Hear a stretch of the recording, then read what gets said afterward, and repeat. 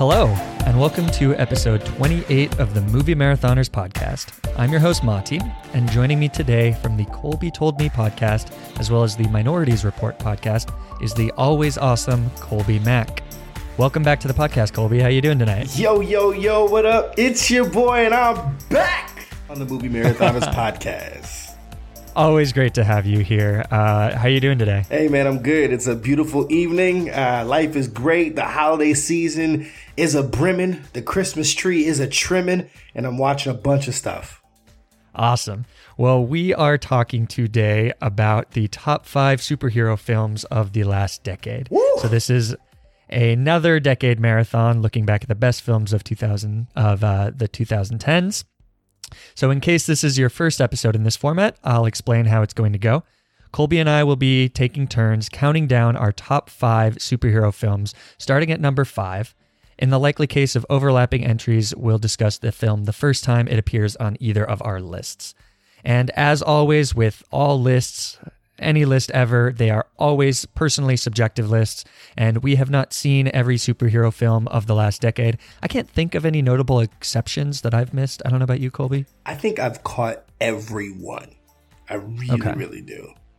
Like, now they're too big. We're like, back in the day, you used to miss them, even like some of like the indie ones. But like now you kind of catch them all. Yeah, I think I may have missed like Fast Color is one that I've been recommended. And do we that's call very, that? Very indie. I mean, that is very that's very indie. I did catch it, and I like you could easily miss it because it was in theaters for like less than 2 weeks. Yeah. Other than that, I think this one will actually be pretty encompassing. But regardless, personally subjective list, so bear that in mind. And for spoilers, we're going to say that spoilers are fair game for any and all entries on this list. If there's a massive spoiler coming, we'll do our best to give you a fair warning, and I will also provide timestamps in the show notes for each film in the event that you want to skip that section to avoid spoilers. And lastly, we will be skipping the usual point 2 section to give us more time to discuss these films. So before we dive into the list, let's just think back to the start of the decade, right? 2010, Iron Man and The Dark Knight had come out 2 years ago. The Avengers was just like this future promise that we were building up to. And now, 10 years later, we live in this culture that's basically driven by superhero films. You know, Avengers Endgame became the highest grossing film ever, and it doesn't look like things are slowing down in the next decade. How have you felt about the last decade of these superhero films? And then in general, are you a fan of superhero films, or is it something that you just, tolerate? I'm an uber fan. I think I'm one of the few critics where I love like my indie darlings as much as I love my popcorn blockbuster films. And I love the genre of superhero movies because I think now they've become elevated and evolved to a point where they can really do both. It's not just big action, dumb, mindless fun. A lot of these films have creators that are really like trying to bring something different. I think like we had like the Silver Age of the comic book movies beginning with like Blade and, the 2000 X-Men and Sam Raimi's Spider-Man and like that Silver Age. And then something happened, I think, right with like what you were talking about with Iron Man, with Incredible Hulk, which actually I kind of like the Incredible Hulk quite a bit. And then obviously, what Nolan brought to the Dark Knight trilogy, where it became something different. Auteurs wanted to bring these stories that we've seen for decades in a new lens with the technology that can lend itself to take these characters and their mythos to some place that we never could have imagined. So we're in my opinion, the golden age of comic book movies where there's 3 to 5 that come out every year. And for some folks, that can be a drain. I don't see it as a drain at all. I see it as just like a pool of opportunity for people to be able to pick apart and find new things to celebrate the comic book genre. So I am totally in love with it. I am right there with you. Could not have said it any better myself, so I will not belabor that point. I am super excited for what is seeming like almost the kind of second evolution of the superhero genre, coming up with things like Joker and even on TV with things like The Boys and the wide list of MCU films that are coming that just seem completely out of left field.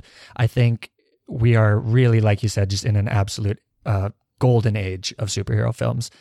So how do you feel about making this list? Was it painful to leave off things? Because for me, Man, I don't know. It was pretty brutal. Yeah, it is.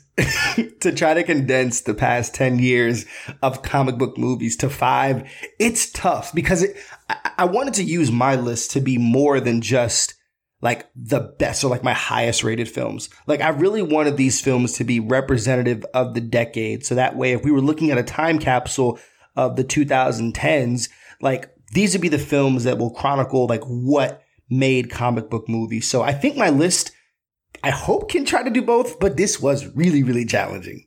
Yeah.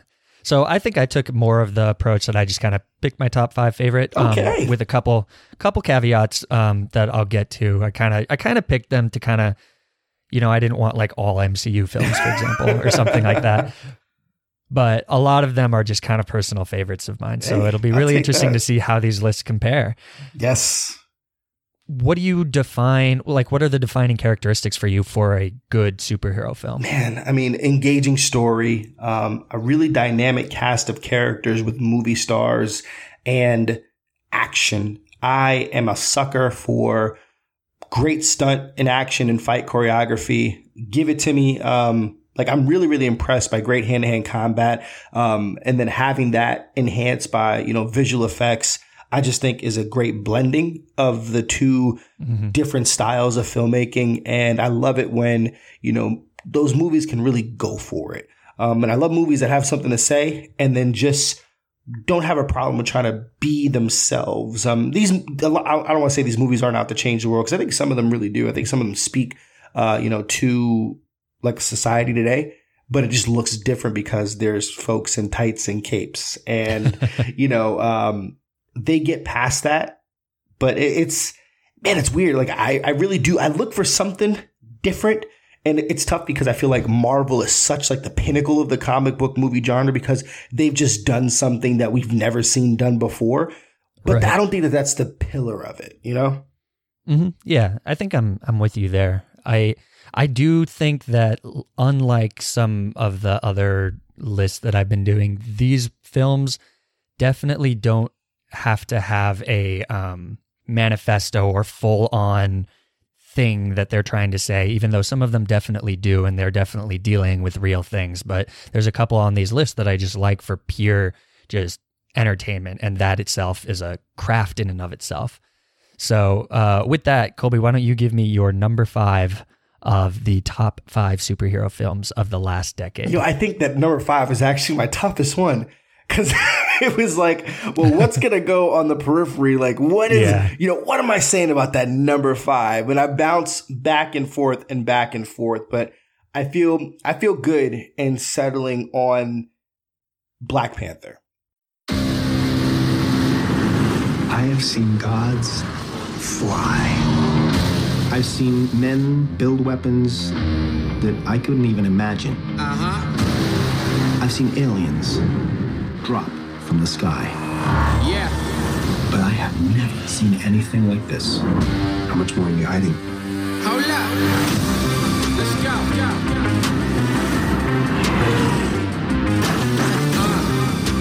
We are home.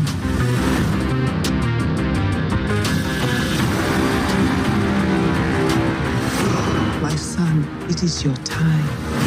Show me my respect and bow down. You get to decide what kind of king you are going to be. Don't freeze. I never freeze.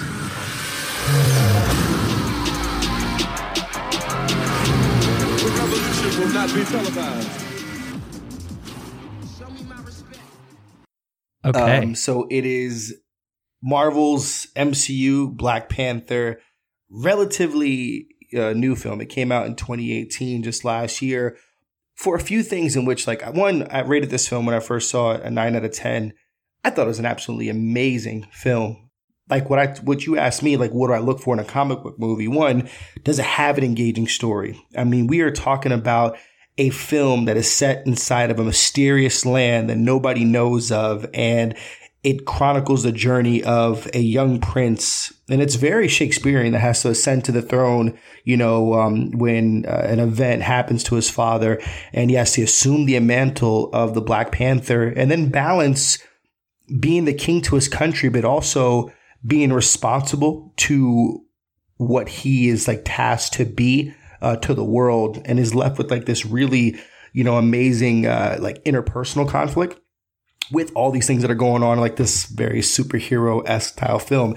It's a spy film in a way. It's talking about, really unique themes that actually does hold up as like a reflection to today's society.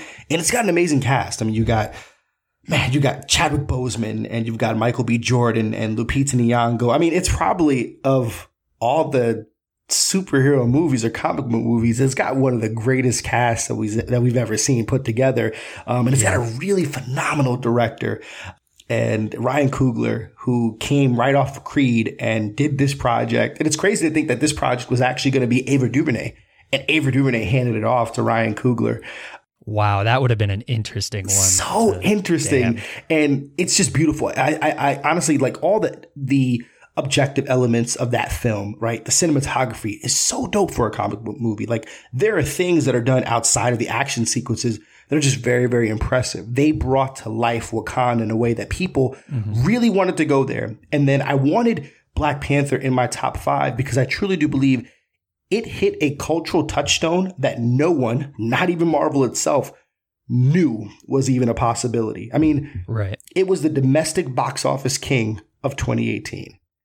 And this is at a point in a year with Infinity War. Think about that. In a year that Infinity War came out, the penultimate of the Marvel Cinematic Universe in regards to expectation, you have this Black Panther film that comes out 4 months prior, ends up being in theaters till damn near July. And, for, the Black and brown, subcultures of America, they found a superhero movie that, one, they found a character that was relatable. They found a villain that was relatable. And I think all the best villains see themselves as heroes, and they actually have some point to make. Just their execution is wrong. And I think we knew that. But I mean, it was just really important to have that film. And one, it was the first comic book movie to be, nominated for a Best Picture Oscar at the Academy Awards. Yeah. Yes. Yeah, for sure. Yeah. So that had to be on my top 5. So that's number 5, Black Panther. Yeah, I'm really glad you put this on here because it is in my honorable mentions. Okay. And I hated not including it because basically all the reasons you said, but the main one being that this is going to be a movie that we look back on in 20, 30 years and be like, this was one of the defining films of the 2010s. And the ending the third act of this film doesn't work for me as well. Yeah.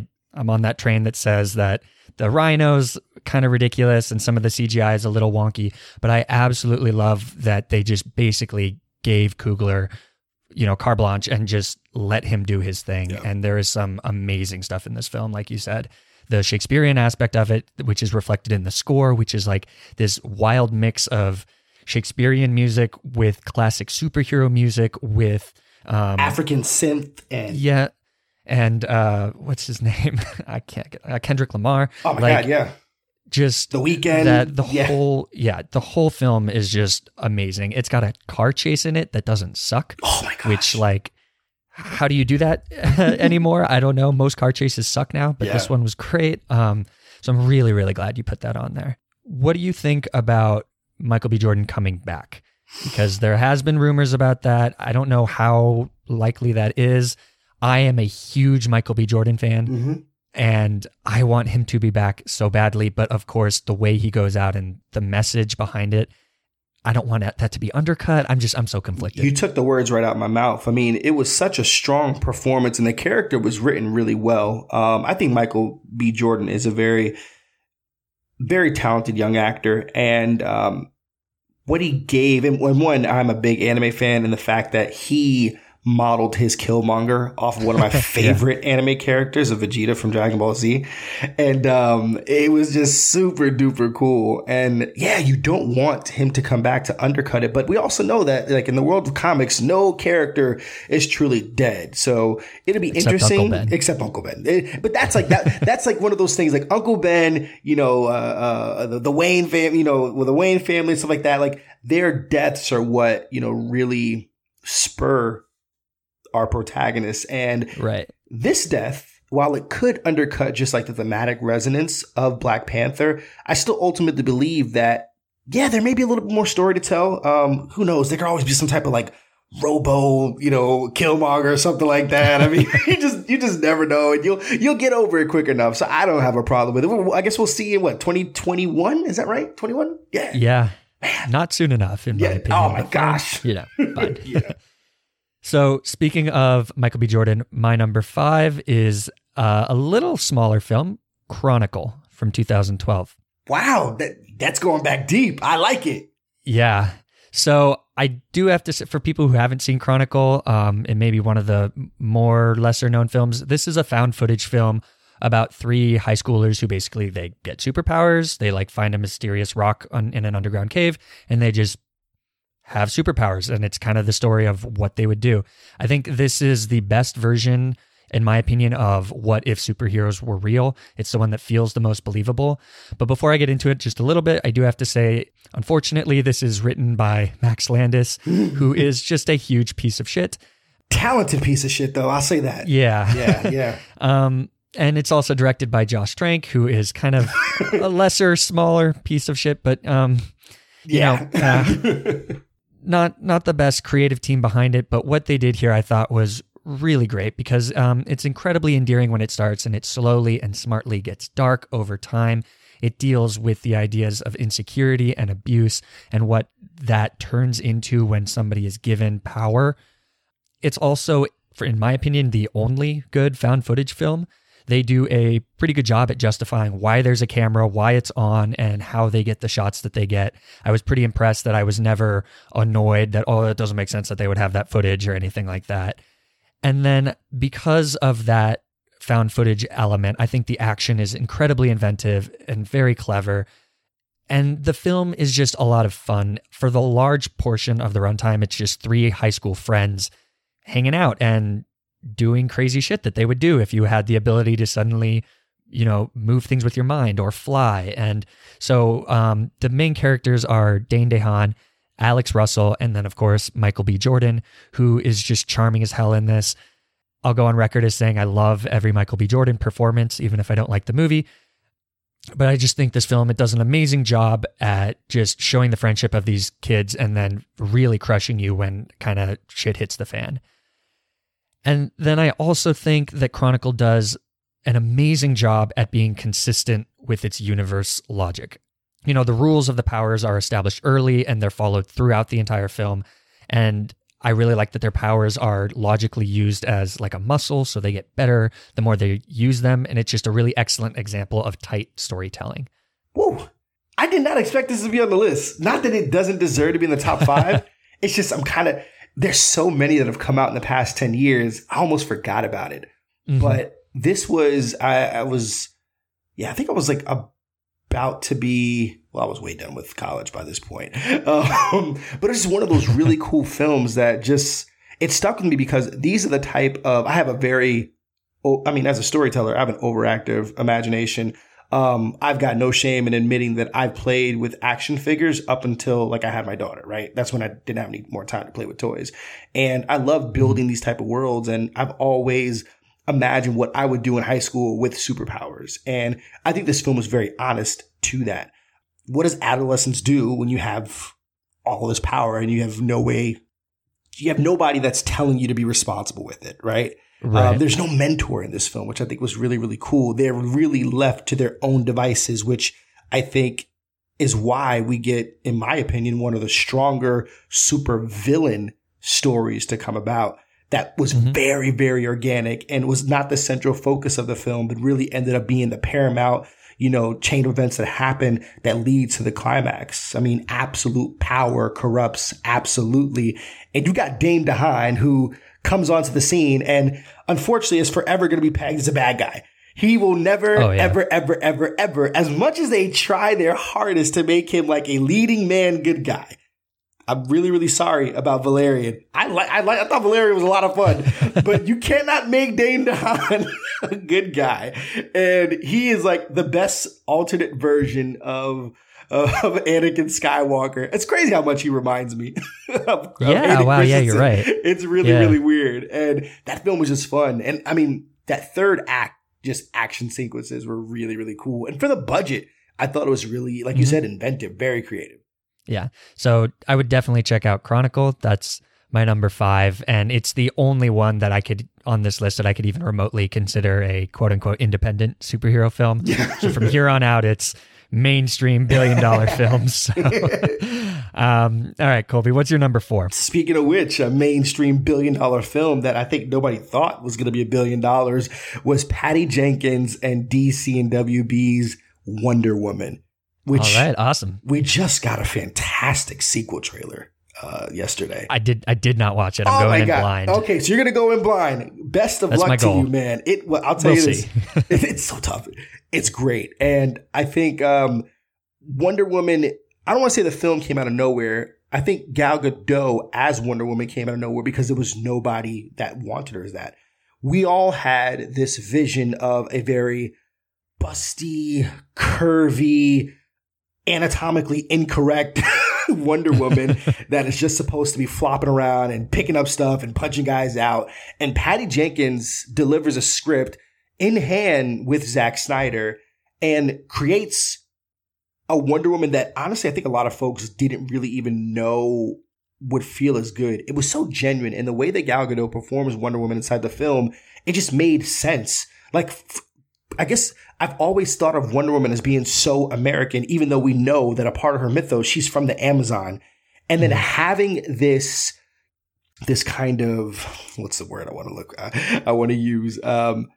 Having Gal, her Israeli descent, to kind of impress upon, Diana Prince's character was really, really unique. It made her seem very un-American, but ultimately what she stands for is all the ideals that we would hope to live up to, And I think it's cool how they blended the mythos of Wonder Woman inside of this, this origin story and set the entire film, in 1917 and then end up having a Steve Trevor that wasn't a trope. Like, they had amazing chemistry and I thought the story was great. And I will say that there may be a theme where some of these comic book movies have a tough time handling the third act, which seems a little peculiar, but I don't know. I haven't figured it out myself. But ultimately I rated this film a very high 9 out of 10 for the year that it came out. And forgive me, I think it was 2015. I think so. 2015 and 2016. It was one of those.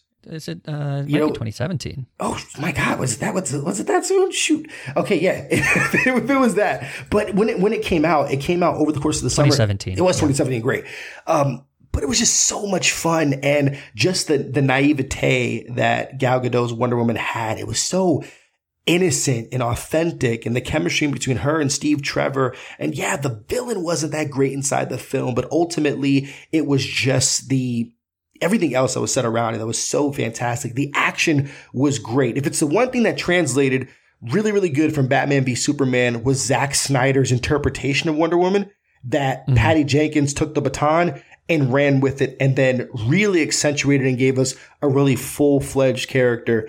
And I thought that the film was amazing. The music was great. I mean, come on, that theme song, that was just really, really, really good. And I'm excited for the sequel. And yeah, that's my number 4, Wonder Woman. Awesome. I think my favorite part about Wonder Woman, which isn't a film that's on my list, but it's definitely deserving of a spot, I think, when we're talking about in general the 2010s, as it's another just kind of iconic film that we'll remember for years and years and years.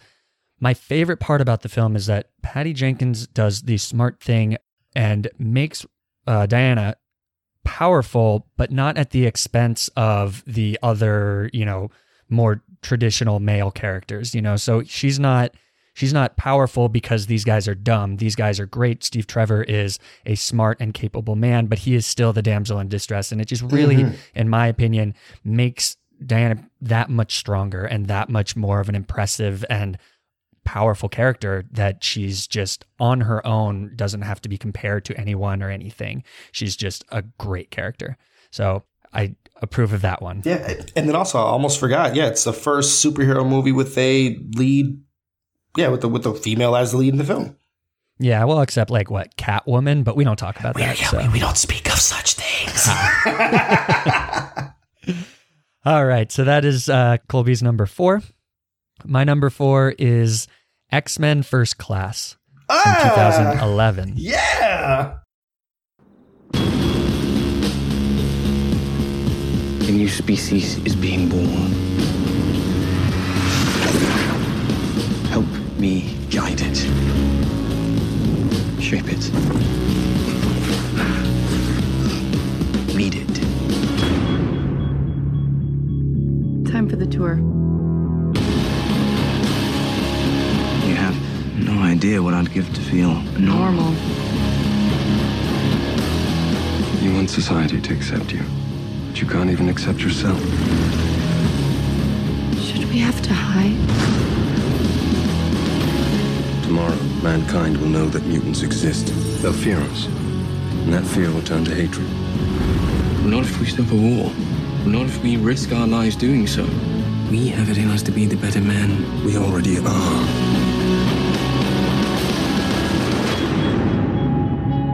It shall be the policy of this nation to regard any nuclear missile launched from Cuba as an attack by the Soviet Union on the United States.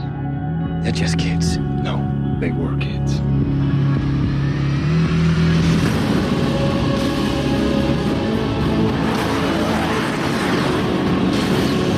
Ready for this? Let's find out. The cost of freedom is always high. No one can foresee precisely what course it will take. One path we shall never choose. That is the path of surrender. Listen to me very carefully, my friend. Killing will not bring you peace. Peace was never an option. Okay, so why is this one on here? I love this movie. This is the origin story of the X-Men that after Last Stand, they decided, we fucked up or we did something wrong. So we're going to do a soft reboot. We're going to tell the origin story of the X-Men. It's going to take place in the 1960s. And we're going to have Charles Xavier and Eric Lehnsherr before they were Professor X and Magneto. And they're going to be played by freaking Michael Fassbender and James McAvoy, because why not? And this movie, I don't know if I already said it, directed by Matthew Vaughn. It is just slick as all hell.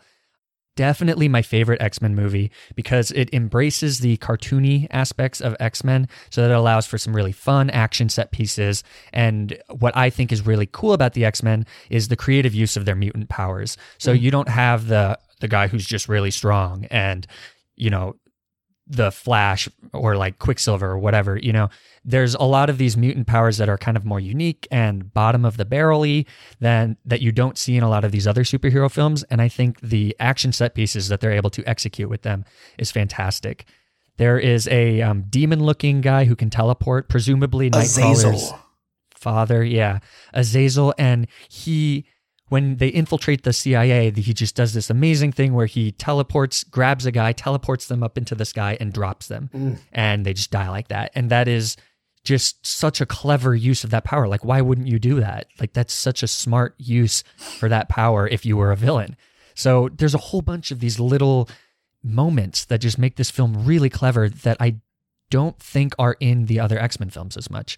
I think Matthew Vaughn does a great job at bringing a kinetic sense of action to the franchise that another person that we, has problematic past behind him, Bryan Singer, was just as bad at. He just wasn't good at having that kinetic action. Mm-hmm. So I really love X-Men First Class. How do you feel about this one? Yo, I'm so happy. I'm really, really proud of your list so far because Thank you. X-Men First Class, I think when it first came out, a lot of people didn't know what to make of it.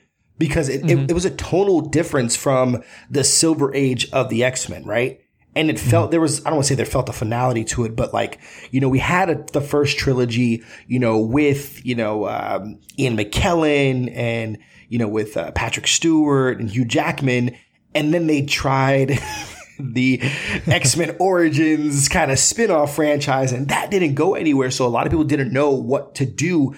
I really dig Matthew Vaughn. I love his flair. And this world, because it's the first that really tries to go back, I'm not going to give it any shit for, the continuity issues. Yep. But it did it really great. And the X-Men animated series, that's what a top 5 animated series for me. So I remember, hearing about the Hellfire Club. And like, bro, we've got so many people. We got Kevin freaking Bacon with some of the coolest powers that we've ever got a chance to see. Excellent villain. A really, really good villain. He was subdued, but he was cool. I mean, you know, the scene where he takes out, oh my gosh, who was the black mutant who can like absorb, all energy and stuff like that? Darwin. Oh, such a cool power set. I really love power sets. And I feel like that's the one thing where the technology really limited the capabilities of what the first trilogy could do, where this really showed where it can really, really go. You know, I'm not in love with homeboy that plays Beast. I don't know why I'm forgetting his name. Nicholas Hoult. Yeah, Nicholas Hoult. They really try to make this guy like a leading man. It just doesn't work. But he was good. And then you've got Jennifer Lawrence, who kind of got in a little bit early in the superhero game, because this is the first where she was like fully really committed to the role. Yes. But you got James McAvoy and you've got Michael Fassbender. The scene of him hunting Nazis.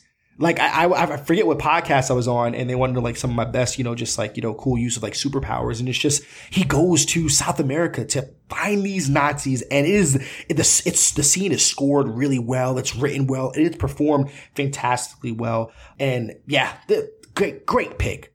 Oh. Thank you. Yeah, I think, you know, there's a couple other things that I want to point out about this. You said it's scored well. Just the whole movie is scored well. Mm-hmm. Henry Jackman, fantastic score here. I listen to this when I want to get pumped up while I'm working. Mm-hmm. I am a straight up sucker for training montages. Oh. And this one has a sick training montage. I am also a straight up sucker for recruitment montages. Yes! And this one has a sick recruitment montage with, of course, the one fuck per PG-13 movie allowed, which is perfect. I think this is the best one of the First Class trilogy. Yeah, absolutely right. Yeah. And then, like you said, Magneto is kind of the central conflict in this story, and I really like that it doesn't hold back with some of the more violent aspects of him. Mm-hmm. This film is really about revenge and choosing between hate and love, and Magneto chooses hate and revenge.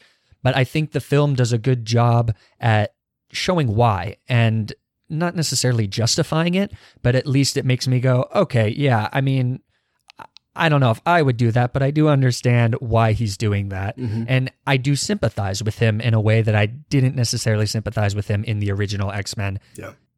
You know, yeah. What else can we say? I mean, it's a stacked cast, like I said. Man, so good. I can't believe that the X-Men movies continuously get these fantastic actors, but I don't know. Maybe it's a money thing. Who knows? Man, imagine if Matthew Vaughn would have ended up doing Days of Future Past. Yeah. Oh my gosh. Woo! Or Apocalypse. Oh. I mean, I will say I really like that this one is much smaller than both of those two films. Yeah. And I think that that's what the X-Men films can be and should be in the MCU, is that they can tell these more personal stories because there's so many of them. Not everything has to be about world destroying, and it's tough, especially when you get as big as Apocalypse, right, or, you know, time kind of collapsing and stuff like that. But when they concentrate on a much smaller event, I think there's a lot more fun to be had, and I think it inspires a lot more from the writers to really go for it.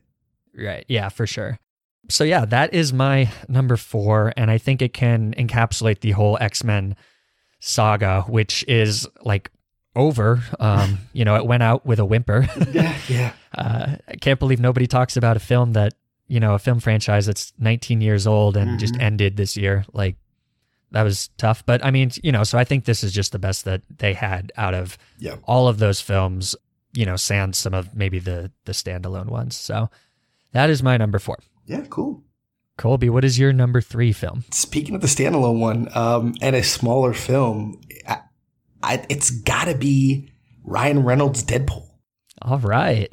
I really we have not had any overlap yet, but I'm in love with the like total collection that we have so far. Yeah, no, I think it's just like you pretty much hit it on the head. I think what made Deadpool successful was how small and contained this story was. And Ryan Reynolds was very connected to this character and did something that was very guerrilla in regards to trying to get the film out there. He leaks test footage that was, for the time that it came out, you know, wasn't great. Like, I mean, in regards to like effects wise, it wasn't great, but it really didn't have to, because I think that Deadpool is probably, out of all of the comic book films, not just of the decade, but ever, is one of the greatest translations from comic to screen. And now when people think of Deadpool, they can't not think of this Deadpool. And Yeah. I think even Marvel's aware of it, and they've started to make the stories around this interpretation from Ryan Reynolds.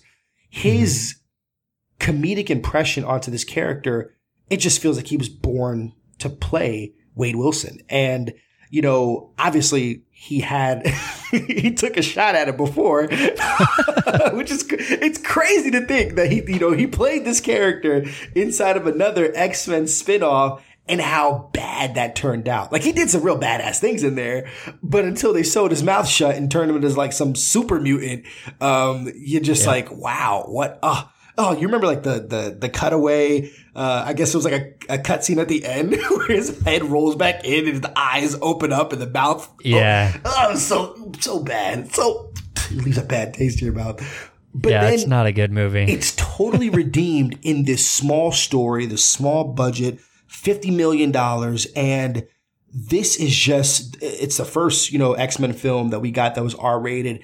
And boy, does it go for it. And it is written well. It is performed well. The action is amazing. It's the best on-screen Colossus that we've ever had. And, because of the budget being so small, the creators had to do exactly that. They had to get creative. And they tell the entire film from essentially like 75% of the film is from one major action sequence that they just find a clever way to keep bringing the film back around. And it was just so smart, and it was very meta. And maybe, because of, what Wade Wilson is in regards to the comic, that breaking the fourth wall, this film is able to do some things that maybe other stories couldn't, but that's what makes it so special. And, it's an absolutely like balls out funny movie. Like, I watch it at least twice a year ever since it's come out, and I never get tired of the jokes. I love the action. I just love the characters. And it's the first X-Men film that gets super duper X-Men-y. Like, you have a character who we call Negasonic Teenage Warhead. And like, they're referring to that. Usually these films try to get so grounded, they try to take out of some of the really kind of wonky, lingo and code names from like the 60s and 70s and 80s. But this just completely embraces it. And it's just fun. And God, I love this movie. Yeah. So number 3 is Deadpool. Deadpool is on my honorable mentions. Everything you said, I completely agree with. It is just a perfect R-rated film. I love that they just took a chance with it, or not even a chance. I mean, the fact that it took them so long to do this is a little mind-boggling, but yeah, I mean, they just let Ryan Reynolds do his thing. They got a great director with Tim Miller, and fantastic film. So funny. So funny. I am a sucker for breaking the fourth wall stuff and meta references and everything like that. And the part where, I mean, I was just thinking about this when we were talking about First Class, when Deadpool's like, Colossus is taking him to the professor, and Deadpool's like, which one, Xavier or McAvoy or Charles or whatever, Stewart. Yeah. Oh man, very good film. So good. That is a great number 3. Yes. So my number 3 is, we are definitely getting into the pretty cliche, I would say. My number 3 is Guardians of the Galaxy from 2014. Not on my list. Not on your list. It was so tough. It was tough to leave that out. Yeah. So Guardians of the Galaxy, directed by James Gunn. 5 criminals, they come together, stop a villain from destroying the galaxy. This is, I don't know what, like the 10th maybe MCU film. And I just think that this film is still one of the best made MCU films. I agree. It has a stellar soundtrack. Each character has their specific moment to shine. And I felt like James Gunn just knew exactly what he wanted to do with the story, and he just did it. Very similar to how Ryan Coogler was able to just do what he wanted to do. I think because this film is a little earlier in the, chronology, and because it's set off in space, it's not burdened by some of the other MCU baggage. Not that films are quote unquote burdened by it, but it is nice that it kind of just gets to do whatever it wants to do. And I think what it does is it is hilarious. It is surprisingly touching. And I think that it is not said enough, and maybe it is in some circles, but it is not said enough how impressive it is that Gunn is able to make you care about a tree and a raccoon. I mean, at the time it was silly. It still is silly, but like, you know, just being able to do that from a character perspective and a writing perspective is really impressive to me, that you're able to just kind of tune all that out. This film, I think the expectations deservedly so were low, because this is from not even a C or D list roster. Like, I remember seeing this comic and I'm just like, what? Like, huh? And you already had your main storyline with the Avengers. I mean, keep in mind, 2012's The Avengers, like that was at the time, in my opinion, one of the greatest superhero movies ever made, because we've never seen this collection of not only on-screen talent, but just these collection of heroes. And I mean, even in regards to like all of the Marvel catalog, the Avengers are not like a prominent, like, it's not like the first heroes. You think of Spider-Man, you think of X-Men. You don't think of like, oh yeah, they're those other guys, the Avengers, right? Because Captain America, how do you make that work? Iron Man was super cool in the video games. Like, I love playing the arcade version of Iron Man. But then you've got Star-Lord. I'm like, oh, he's like a knockoff of like some other characters. Then you got Gamora, like a knockoff of other characters. So you have this group of collected knockoff of other characters, but James Gunn gets characters. He gets comedy, and somehow Kevin Feige and Marvel just let him go. And he played within the sandbox so well. This is one of the most strong directed films inside the entire MCU, and doesn't feel hamstrung by a lot of the other connected elements, which I think was perfect to make this story work. Except we ended up getting the first, honestly, real introduction into, the biggest villain in the entire saga of Thanos. You got Josh Brolin. I don't even know if you call it a cameo. It was a pretty beefy, role that he had on there. And it's the first time we got to be able to see him inside of his suited armor, sitting in his chair, And then you got Ronan, who's a really imposing figure. My only knock against this film is that in regards to like the action, there wasn't a lot of like action that kind of appeals to me. Like, I love good hand-to-hand action. And I think that when this film came out, I want to say several months earlier, we had Winter Soldier come out.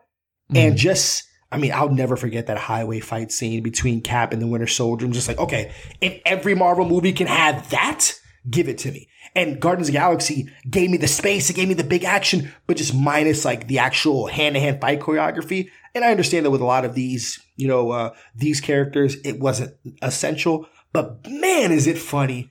And it's such a tender and sweet story that's well written, and it looks fantastic. It has great visual effects, and it's all around really, really good, and it feels good at the end too. Yeah, I think that this film represents the MCU just at its most creative, and this is one of the first times that I think that the MCU stretches the limits on what a superhero can be, a superhero film can be as a genre. To me, there's nothing really different between this and something like Star Wars, other than the fact that this is much more of a comedy than something like Star Wars. So the fact that we can have this space romp and come out at the same year as a spy thriller like Captain America: Winter Soldier, those are both superhero films. I think that's the first year that it kind of opened the door to be like, hey, this genre can be anything. And it inspired a lot. Like, you think about, if this film did not come out and do what it did and was made how it was made, I don't think we get Black Panther. I don't think we definitely don't get Thor Ragnarok. Like, you could just see so much of the imprint of like what Guardians of the Galaxy was and how it shaped a lot of the comic book movies that came after it. We wouldn't get a Suicide Squad either, though. So. That is very, very true, even though I've got a very soft spot for Suicide Squad. Yeah, I was going to lose my mind if you put this on your list. But yeah, fun fact about Guardians of the Galaxy, though, I actually wrote a college paper on this film. I had a senior seminar class, and the topic for the paper was something like music as a form of cultural disruption. So... I didn't know anything about music or any history on music, so I was like, okay, I'll choose the Guardians of the Galaxy soundtrack as an example of how James Gunn is using the soundtrack to disrupt what our expectations from a superhero film is, and specifically a superhero soundtrack. And I thought it was interesting, or the argument I made was that he used an older soundtrack to fill up a film that has, these bizarre and unorthodox characters so that an older audience had something to grasp onto. And it was kind of a merging of the old and the young. And I think that maybe that's why this film has like an extra special soft spot on my in my head or whatever. But I really like what James Gunn is doing here, and the soundtrack is just definitely something that I listen to consistently. And I am one of those, I don't know, bad music listeners, I guess, that I hadn't heard most of these songs before this film. So thank you, James Gunn, for making this film and introducing me to some older songs. So, Colby, what is your number 2 film of the decade? My number 2 film is also one that is very recent, and it was my number 1B from 2018, the Academy Award winning, dynamic Lord and Miller written and directed Spider-Man Into the Spider-Verse. Okay, awesome. So I did not include it on my list because I mentioned it in the top animated films that we did. Just listen to that podcast. Good choice. Thank you. But absolutely 100% agree. So let's get into it. Yes. I've been a cartoon lover forever. I mean, I don't know anybody that I know that didn't grow up on cartoons. And I had the X-Men animated series and had Spider-Man, the animated series. And, I had the comics, and Spider-Man is probably the most recognizable, Marvel heroes out of them all. I mean, you can look at his emblem and you just know, like anybody worldwide could just know that's Spider-Man, right? And I vehemently believe that Into the Spider-Verse will go down as an absolute all-time great. The fact that it won the Academy Award already kind of shook things up for, one, just how long it took this film to get made. Nobody wanted this film to be made. They didn't want this film to exist. They just thought this was another Sony mistake with a title that it was desperately not trying to lose to Marvel. And the fact that you could take a risk to almost confuse your audience when you have a partnership with Marvel at the time and loaning out Spider-Man to the MCU pretty successfully. To say, I remember it was like 2-3 years before it came out. It's like, yeah, we're going to make a Spider-Man movie. It's going to be animated. Like, wait, what? You're like, what the hell? Wait, yeah. Huh? Like, so wait, you're going to make a superhero movie that's animated. When's the last time that's come out? Like, don't get me wrong. I love the DC animated films, but they don't hit theaters. But I love those films. I'm like, this is something that's meant for like home video. Like, what are you doing, Sony? And the first time we got the trailer, literally the Christmas before the film came out, I was blown away. Like, one, the animation, we've never seen it. And then it ended up being even better when you actually saw it in theaters. The music, like, I still play this soundtrack to this day. It is that great. The collection of talent that produces this soundtrack and the score is phenomenal. And just the story does something that's so unique that I really do believe that it creates a new opportunity for storytellers to not be inhibited by rules. Because Lord and Miller broke all the rules.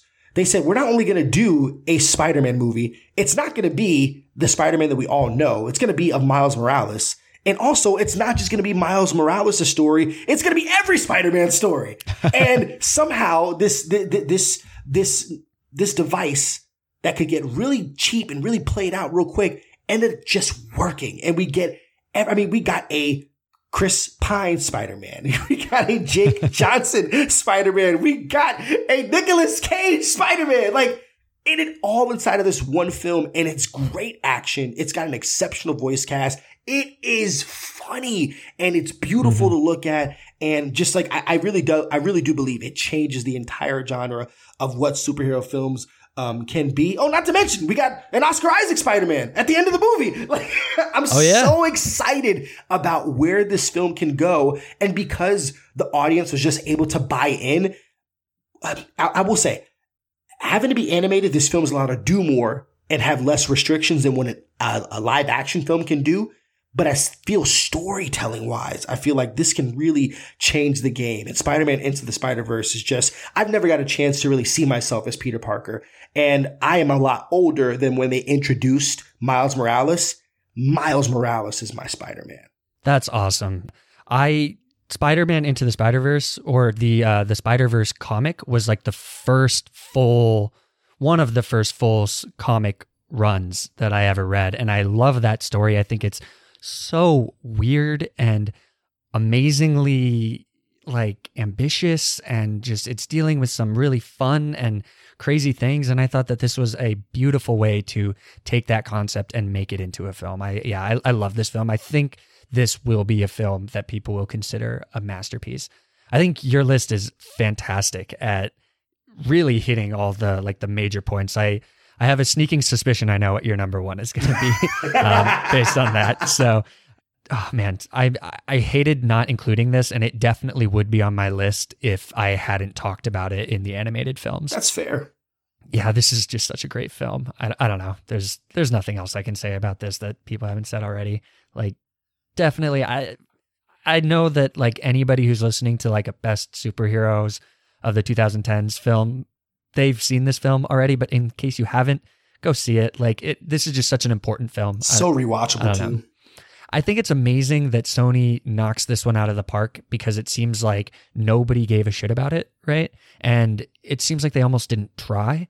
So now I'm really interested to see how good the second one will be. Yeah. I know Phil Lord and Chris Miller are not as involved as they were in this one. Mm-hmm. So it'll be really, really interesting to see if they can, capture lightning twice. We'll see. All right. That was your number 2 film, Colby. My number 2 is a film that we just briefly talked about a little bit. It's Captain America: The Winter Soldier from 2014. Way to go, bro. Most of the intelligence community doesn't believe he exists. The ones that do call him the Winter Soldier. He's a ghost. You'll never find him.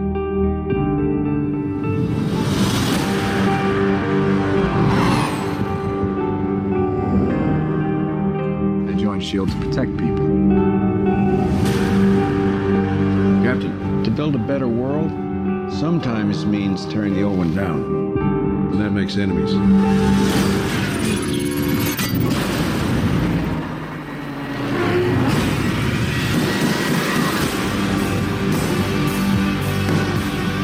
Fast. Strong. Had a metal arm.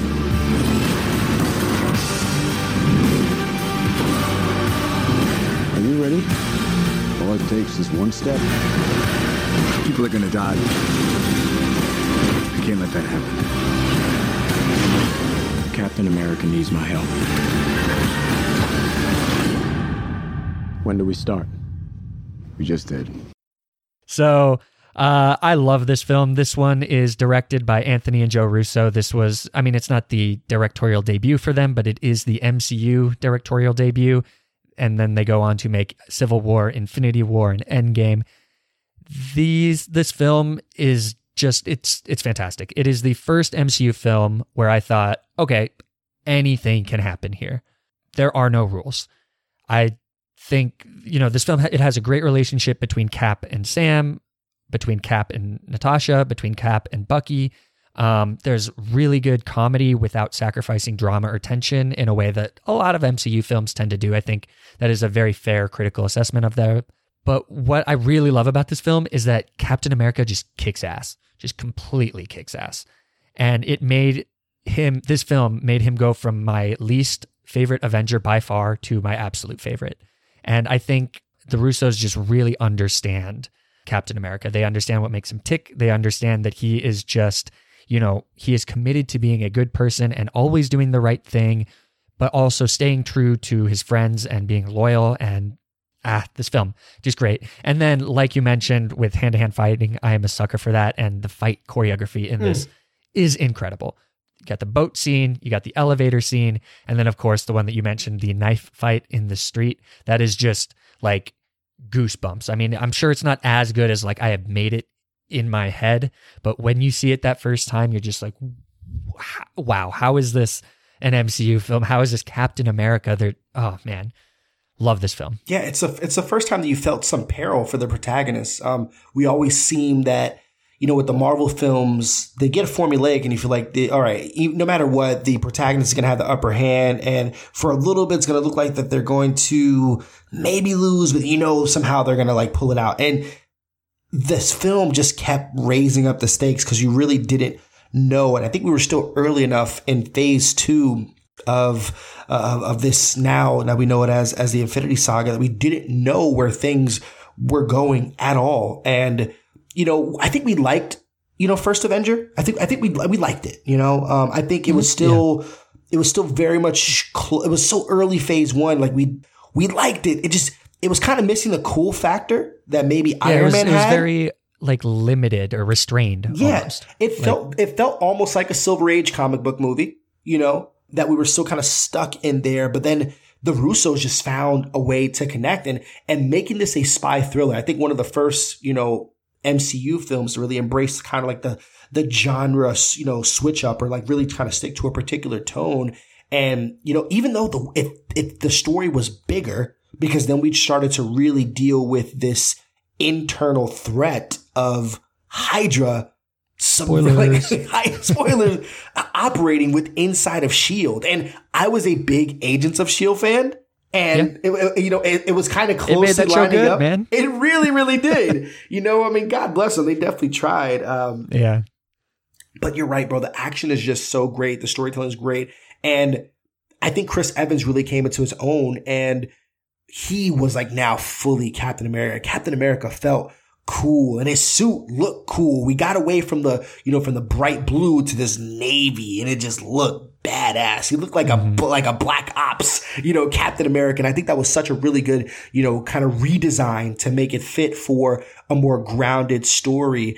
And, the Winter Soldier at that time, he was my favorite villain. Like cause he just looked like he was this unstoppable force, and he was matching Captain America in every way. And when he catches the, when he catches the shield at the top of the rooftop, you're just like, shit. He throws it back at him and sends Steve like back a few feet. Like it was damn good. And then you got Black Widow inside of it. She was sexy, and you still had a super cool Nick Fury. Come on, the car chase scene when he finds a way to get out of there with this little thing, like, bro, that movie is so rewatchable. It's so good. Still a top 5 MCU movie for me. Yes, definitely. So yeah, I love this. And like you said, the Hydra reveal is top 5 MCU moments for me. It's just like, what, how, I don't care. We did not see that coming. No. That is the first moment I think that the MCU takes advantage of being the MCU, other than Avengers, of course. Yeah. Just being able to kind of weave in those underlying things and then reap the benefit of that in this film. This film is great. And then I also really, really like Anthony Mackie in it. Yeah. Falcon is like my B-list Avenger that I love the most. I think I really like his wings and the way he fights and everything like that. So I really hope that they do some really cool stuff with him in the Disney Plus series. Yeah, we got a little less than a year to go. I'm excited for it. So Captain America the Winter Soldier was my number 2. That leaves us with our number 1. This is our last chance to have overlap, and I don't know if we're going to do it. So, Colby, what is your number 1 film? Avengers Endgame. All right. It is also my number 1. This is perfect. All right, we did it. We did it. That That's is perfect. awesome. Captain Sam, can you hear me?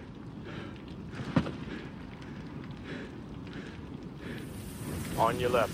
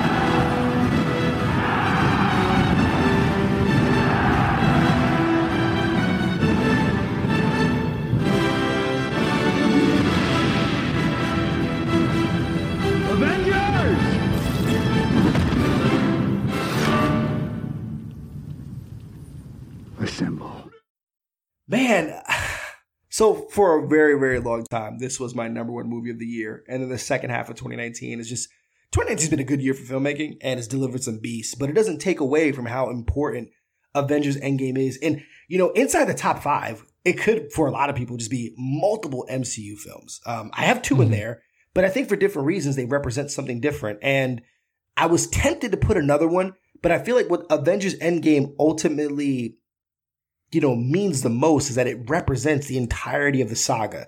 So it's a bit of a cheat code, but I think that's fine because this was something that if we would have asked ourselves 20 years ago was a possibility, we would have said no. Keep in mind, we just had 19 years of an X-Men franchise that spanned between, 10 or 12 movies? Right? Yeah, something like that.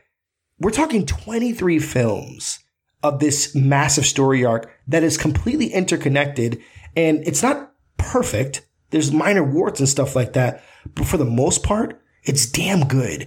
And I think the progression of the Avengers films from Avengers in 2012 to Avengers Age of Ultron to Infinity War that left us with a cliffhanger, you know, of a climax. I mean, like, we're like, wait, what? You're going to leave us like this? And then for the follow-up a year later to give us Endgame, this 3-hour epic that, you know, at the time I said, like, how can a film be the best in a franchise and also the best in each of the individual mini franchises?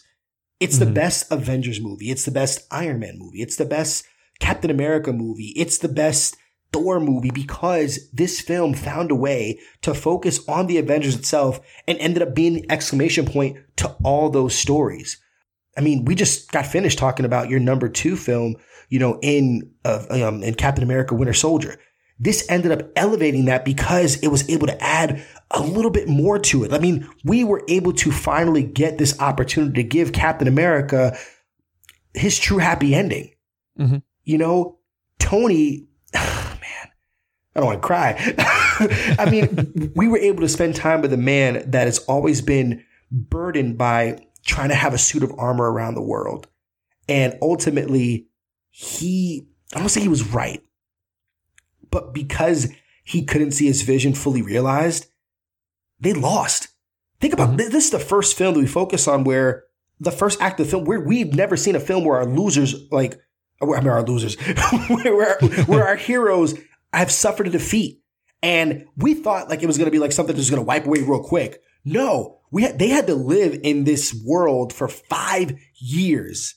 Yeah, when it goes 5 and then it pauses for a second and then goes years later, I remember everybody in my theater was like, no way. There's like just holy like shit. No, we thought like, oh, we killed Thanos somehow it was going to reverse. No. They had to sit in that. And that is just so hard to believe. Like, you kill the bad guy, but it was just too late. And we talk about the elements. The cinematography is impeccable. I think the color design is fantastic. The score from Alvin Silvestri is out of this world. I mean, and the story, it's yes. And the story is so hard. Like, I really hope that this gets play for Best Adapted Screenplay at the Academy Awards, because I truly believe that to what these filmmakers had to do to make this story work, and especially you were introducing one of the hardest plot devices ever to pull off in time travel. And it works. You know, and the thing is that some people want to make it not work because the whole, discussion, is time a circle or is it a straight line? It's whatever you want it to be, but then you got a funny, like, wait, Back to the Future 2 is bullshit? Oh my God. It is so funny and so tender. And there's just so many great moments. And I've watched the film 7 times. 7 Wow. times I've watched the film. And I can just always, take away something else that I just absolutely love. It's a knockout. And I think does deserve to be the number 1 comic book movie of the decade. I completely agree. I also, like you, used this kind of as a achievement position for the MCU as a whole. I think it's really hard to split ties or split hairs between what was more impressive, Avengers Endgame or the original Avengers. Now Avengers feels almost quaint because there's only 6 superheroes in it, but that was such an amazing accomplishment. But I think that by giving it to Avengers Endgame, you're acknowledging that you can't have Avengers Endgame without the first Avengers. So this is kind of a award. I mean, it's a little self-indulgent for this humble podcast. We go back to Avengers. Like, that's the one thing that I thought was so cool. We found a way to go back to all of these. Like, they played the greatest hits in this film. Like, we found a way to, that's America's ass. Like, come on. We went back to the Battle of New York, and wow. And we go back to Guardians of the Galaxy. Like, so much of your top, like, we get to revisit these amazing moments. And it's just, it truly is just a phenomenal feat. And I praise it in so many different ways. And I mean, that ending epic battle scene. I mean, the one thing that we, no matter what, I don't think that there has been a moment inside of the decade that has hit me like when I see Thor, Fat Thor, on the ground, with his own battle axe, like being pushed into his chest by just this unstoppable monster of Thanos. And we see Thanos get hit from behind by Mjolnir. And for a split second, we're like, oh my gosh, he called for it. Great. And then it comes back. Oh my God, dude, I just got the goosebumps right now. It comes back and Captain America calls for Mjolnir. Oh my gosh. It's, oh my God. Oh man. So I love that scene because it is, I don't know what the word for it is, maybe fan servicey.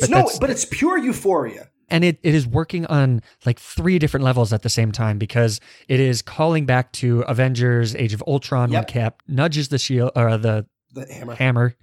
Losing my words. And, if you haven't seen the original Thor, it doesn't make sense because you don't know what Mjolnir is. It's calling to the character of Captain America because you have to understand the character for it to make sense that he even is capable or worthy of holding the hammer. It is so many things. I think that specific example is a beautiful encapsulation of what the MCU can do. And what it has done is taken all these films and given us this like mythos and world that we can now reference for films and films and films. It's amazing. I mean, I don't want to make this a whole, MCU circle jerk or anything, but oh man, I just, this film could have so easily disappointed. It could have been so incoherent and sloppy. And I don't know. I just think it's really easy to look back and be like, oh, of course it made $2.8 billion. Cinema's dead and this isn't cinema and blah, blah, blah. But this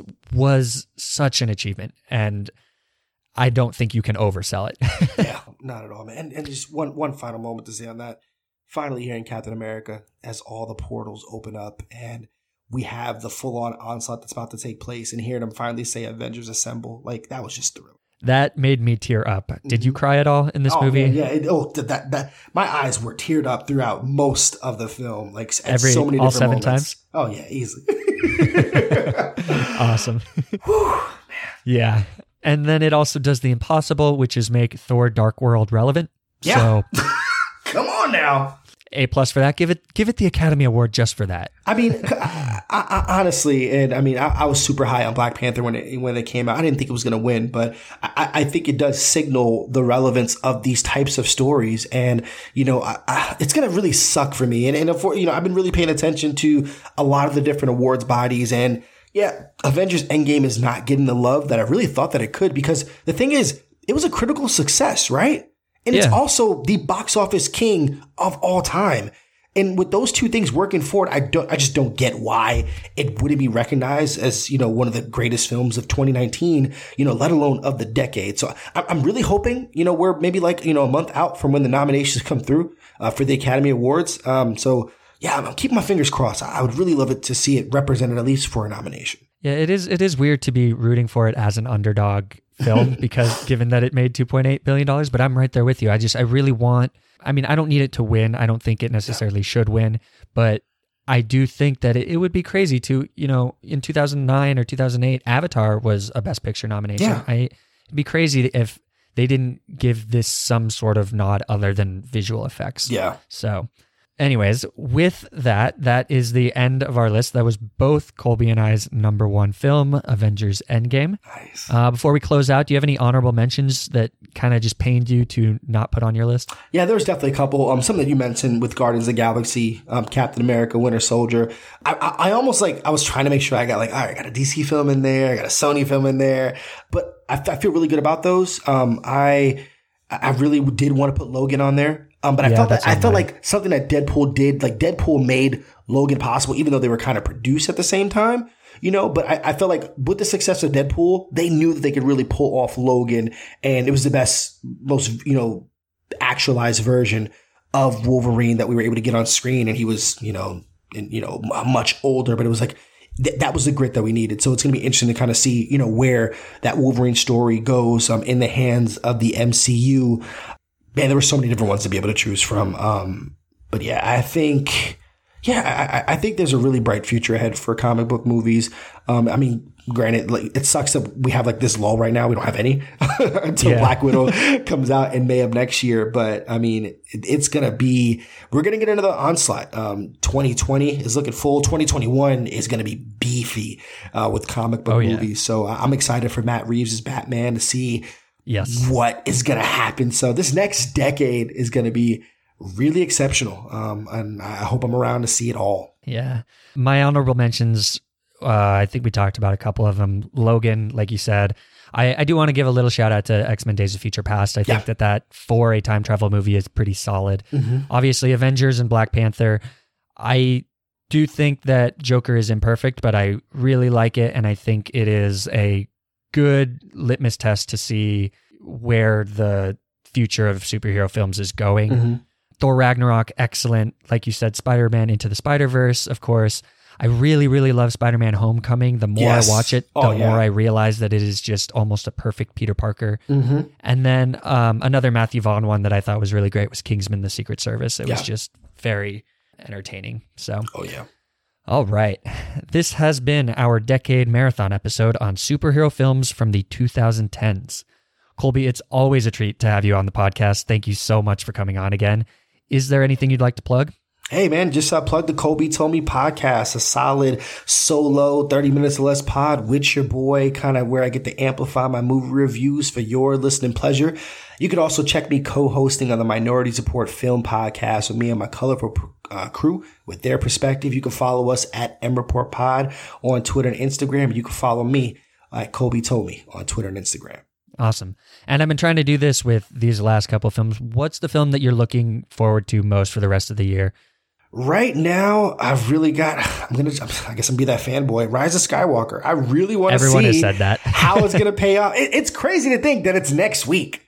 It doesn't feel like it. It feels like we're still a month away, but it is next week. Somehow I found a way to get an hour earlier screening at a Dolby Theater. There was a seat that opened up out of nowhere. So I don't have to wait till 10:45. Now I just got to wait till 9:45. I'm just going to keep checking to see if I can get it a little bit closer, but I'm excited to see what JJ can do. Like I said, I didn't think that, Last Jedi was horrible, but I think it was a departure from what the expectations were. I want to see how the ship is going to be righted and how they close out this chapter and maybe even set the, some of the stones for what happens in the future. So, yeah. I'm right there with you. That one's going to be so good. I just not finished my rewatch, but I'm up to episode 6. I banged through all of the original trilogy. Oh, nice. Yesterday. I'm about to start mine. Okay. Yeah. Oh, man.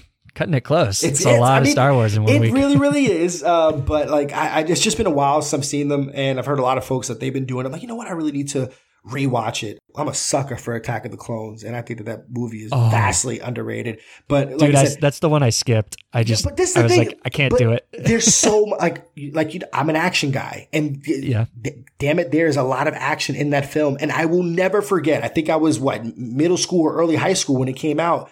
And I'll never forget Yoda calling for his lightsaber because nobody thought that was going to happen. And seeing Yoda take on Count Dooku, I lost my damn mind. Fair enough. Yeah. The intro music for this episode is a piece called Work by Kevin MacLeod, and you can find more of his work at Incompetech.com. If you'd like to keep up with this podcast and find out when we release new episodes, you can follow us on Twitter at MovieMaraPod or on Facebook at facebook.com/MovieMaraPod. That's Movie MARA Pod. And you can always reach out to us at our email, moviemarathonerspod@gmail.com. You can find more episodes of this podcast on Podbean at moviemarathoners.podbean.com. And we are also on iTunes, Google Play, Stitcher Radio, and Spotify. So please subscribe or write a review if you like what we're doing. And any feedback you have to help improve the podcast is always appreciated. So thank you all for listening, and we hope you'll join us again next time when we run through the Best Picture nominees of the decade with one of the Mikes from the Mike, and Oscar podcast. So I'm very excited to sit down with somebody who is very knowledgeable about the Oscars, and I think that's going to be a lot of fun. So until then, bye.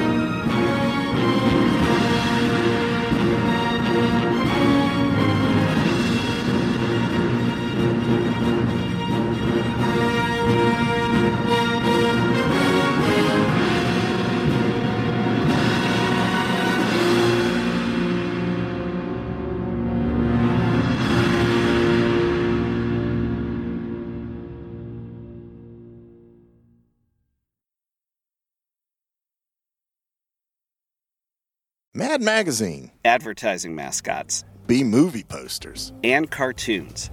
Oh yeah, can't forget cartoons. If you get the funky connection that ties these pop culture gems together, you'll dig Two Designers Walk Into a Bar. See, we're a couple of creatively curious pals living between the bookends of grand museums and dive bars. Hey, you know the place, the sweet spot where highbrow and lowbrow become drinking buddies. So join our barroom chats as we talk influential work and uncover stories of how the familiar became iconic. Think behind the music for the stuff we love. Check out our website at twodesignerswalkintoabar.com. And listen wherever you get your podcasts or visit evergreenpodcasts.com.